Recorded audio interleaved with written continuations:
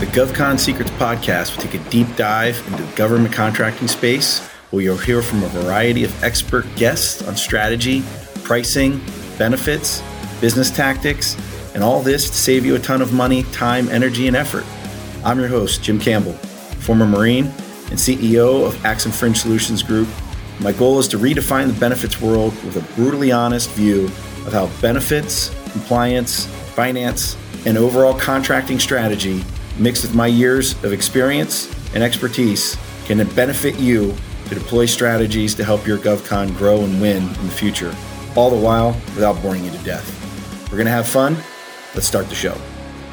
Everybody, welcome our good friends, my guest, Jim Campbell, CEO of the Axum Group of Companies and TrueCare, based out of the Las Vegas, Nevada area, and his partner in crime, Patrick Moore, president of Axum Global Strategies Group and vice president also at TrueCare. And Patrick himself is based out of the greater Chicagoland area. What's up, boys? Happening, man. Thanks for having us. It's cracking. Oh man, I'm living the dream, especially doing much better now that I see your pretty Marine faces. Is it okay to say pretty and Marines in the same sentence? Is that weird or is that okay? Long time retired, man. You can say whatever you want now. You can tell the truth. It's a given, Eric. It's a given. Well, particularly when we're looking at Patrick, of course it's a given, that pretty smile. Look at that guy. He's just a stud. Jim, you're all right. But Patrick, come on. I'm old. You're old. That's all right. No worries. So look, guys, I want to start with that. You know, I've told you, I've said it before to folks, but you know, I'm a Marine in heart, but I'm certainly not a Marine. My whole family comes from a long list of military. True story. My brother joined the Marines only to piss off my dad. He was supposed to go into the Navy like most of my family. He said, nope, I'm calling an audible just to piss off Pops. And boy, did it piss off Pops. I'm curious your story, right? I don't know how often you've talked about it, and we're going to get to benefits. Don't worry, everybody listening. But I like history. I like stories. Talk to us, right? Patrick, let's start with you, man. Let's start with the pretty guy. Patrick, why the Marines? Why the military? Was it a family thing? Was you just woke up one day and wanted to shoot guns? You tell me. It's kind of random, man. I have no family background in the military whatsoever. In fact, no one on either side of my family had ever done the military. So it was a completely new deal. But what happened was I had a friend who said, I think we should join the Marine Corps together. And friends don't let other friends do things separately, right? So you kind of do things in tandem. So I actually went to boot camp with a really good friend of mine. We went together. I probably let the recruiter chase me for about 6 months before I actually signed on the dotted line because I was scared.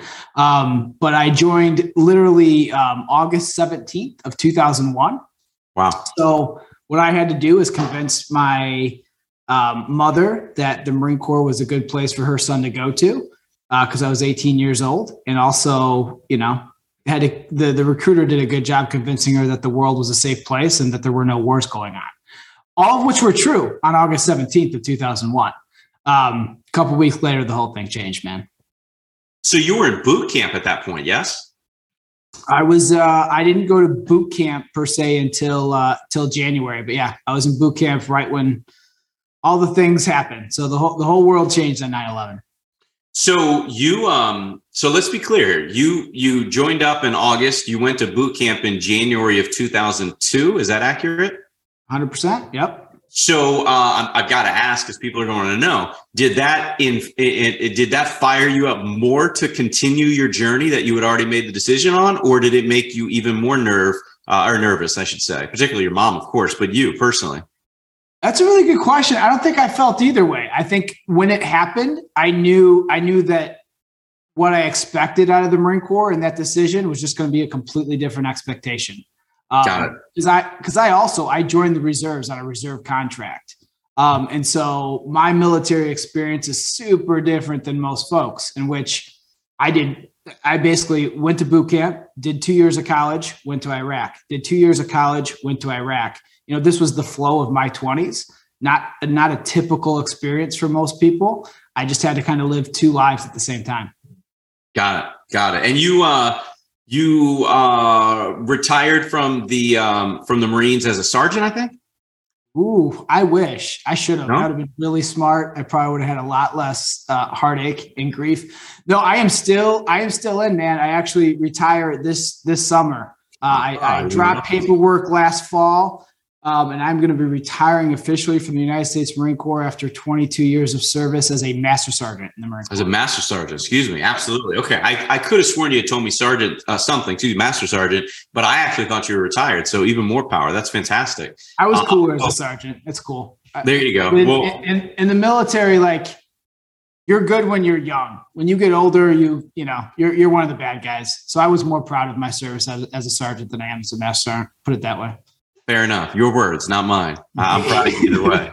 All right, let's turn the table here. Jim, real quick, and you don't have to rush. I want to hear your story, man. You started in the Marines back when the Marine Corps started, right? No joke. Maybe? Yeah. No? Yes, kind of, Yeah, sort of. Talk to me, man. Funny story. So my grandfather was a World War II vet. Didn't know it until he found out, because I told my grandmother I wanted to go in the Marine Corps when I was 16. He drove all the way from the Chicagoland area. They lived in Elgin, Illinois. I came home from a baseball game one day in high school as a junior, and I saw my grandfather's car, and I'm like, oh, Grandma and Grandpa are here. This is great. And get in there. My grandmother's not there. My grandfather just stood up and said, hey, boy, we're gonna take a trip. This is a Thursday afternoon. I'll never forget it. And I was like, yeah, okay. Like, everything all right? He said, yeah, you're not going to school tomorrow. And I said, oh, okay. As I looked at my mom, and I could see tears kind of in her eye, and I was like, what is going on? And my dad was like, you're going to go with your grandfather. We were really tight. My grandfather and I love the guy. He's the best guy in the world. Smiled all the time. Great guy, great human being. And he drove me I lived in Harrisburg area, Pennsylvania time. He drove me 2.5 hours north to a place called Delta, Pennsylvania, which has a massive rock quarry in the middle of it. And he pulls up to the fence, and it says, do not enter. And he literally just says, go in the trunk and get that box out, and I'll give you a chance to ask me anything one time. We only talk about it today. I still don't know what's going on. Even up there, it was kind of hit or miss. And we sat on the back of his old Oldsmobile. I'll never forget. And he opens up this Foot Locker, and it's all his stuff from the Island Wars. He fought through Tarawa, Iwo Jima. He was shot 6 times. He was an absolute stud. And he kept fighting. And he did 3 deployments through the Island Wars. He was at Pearl Harbor the day it was bombed, actually. Holy crap. He was actually doing laundry in town. He was stationed right there. And I never knew any of this, man. I had no idea. My whole life, I didn't know. I said I wanted to be a Marine, and he has this talk with me, and here's a guy smiled all the time. Every time he saw him, he's just a happy, jovial guy, big dude. And then he had tears run down his face for about 9 hours straight while we talked and on the ride home. And it was really tough for him, but it's something I'll never forget. And, he told me what being a Marine really meant, and it just stuck with me even more. I was 17 at the time when I graduated high school, so I still had to have my parents sign on the dotted line, and they would only do it if I joined the reserves. So my initial contract was in the reserves. And then the following year, I went to infantry school, called my dad up and said, hey, I'm not good at football or baseball enough to stay at Temple and in Philadelphia, and they don't really want me anyway, so I'm going to do this. And he pretty much hung up on me there then and there and said, good luck to you. And that was it. And off I went. And then fast forward 6.5 years later, I have an accident. I fall.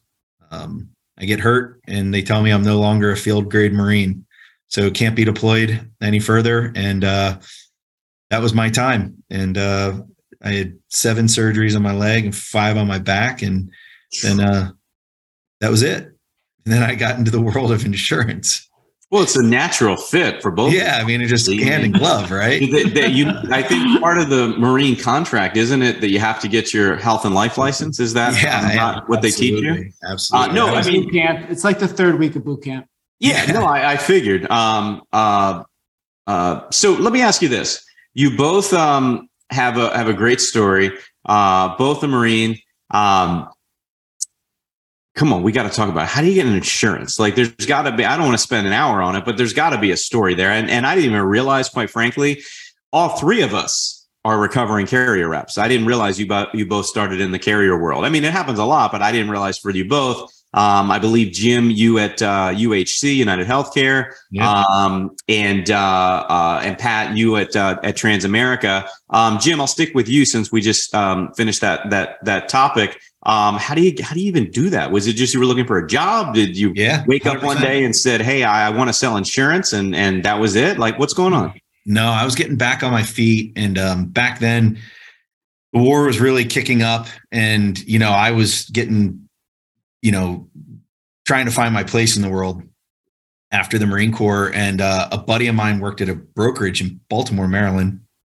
And he called up and said, "Hey, man, this guy from United Healthcare just left our office and said he's looking for staff, somebody that knows math. Are you interested in actuary sciences?"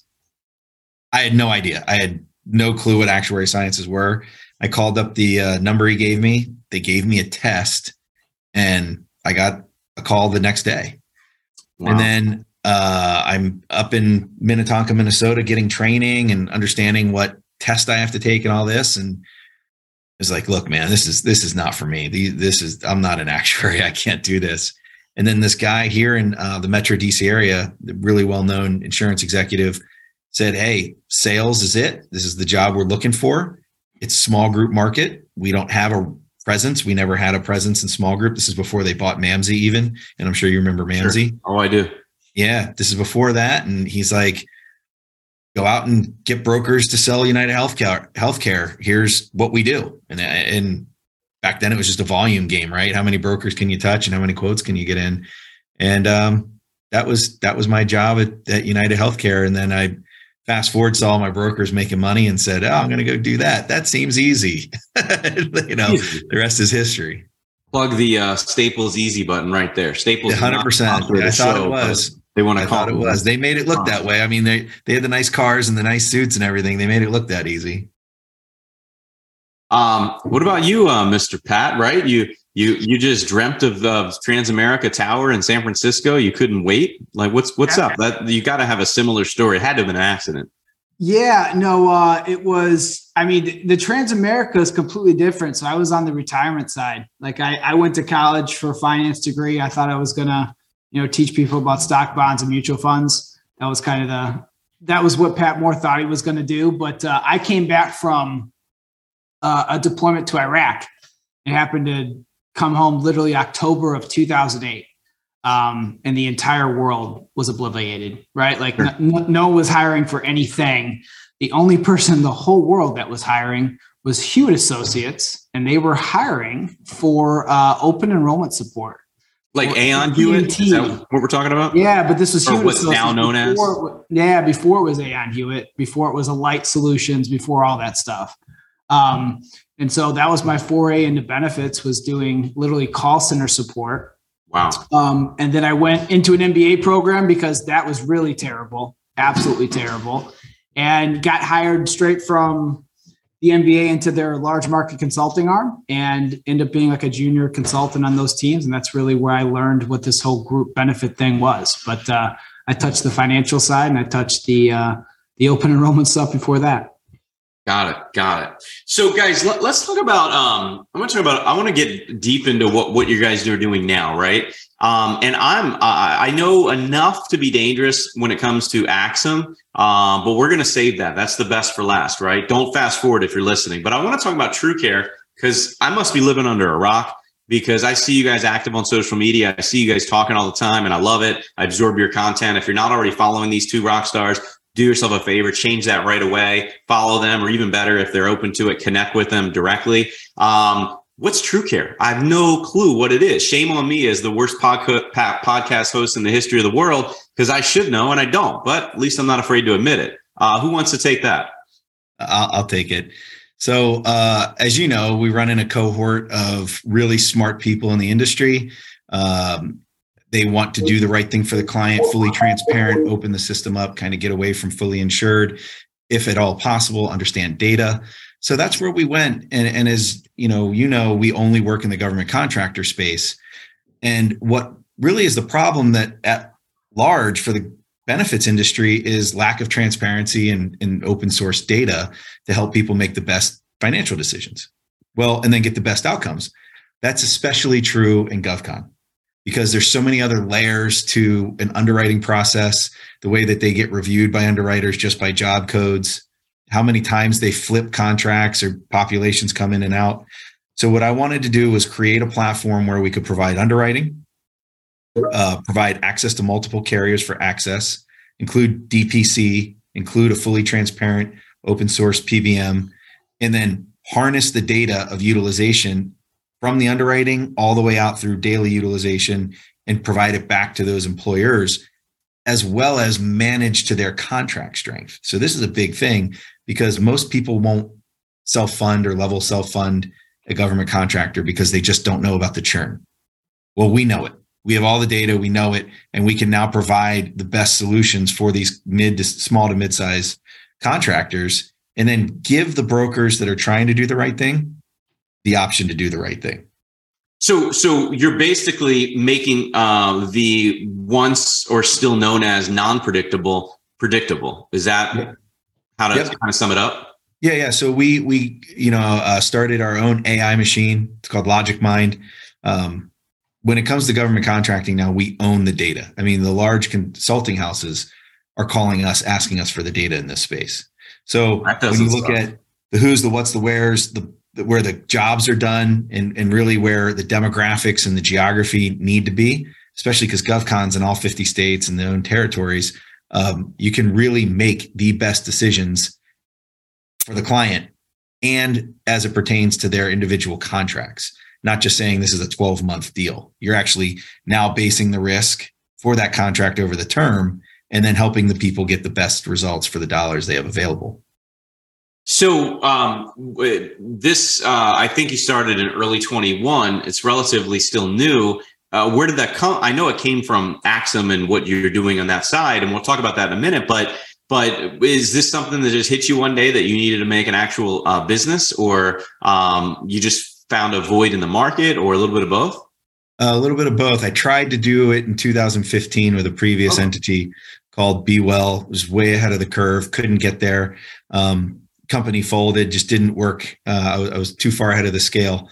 But I saw it back then because our government contracting clients are coming from fully insured and they're 20, 25% over market from what we're able to underwrite at.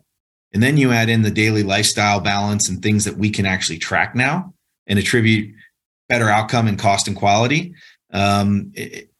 It's a shame that the community hasn't been better treated year over year. So, 2021 was just the right year coming out of COVID, seeing how much money was in the market, and GovCon was pretty stable, believe it or not. So now it's kind of, okay, how do you go out and increase that stability from a financial standpoint? So, Pat, I know that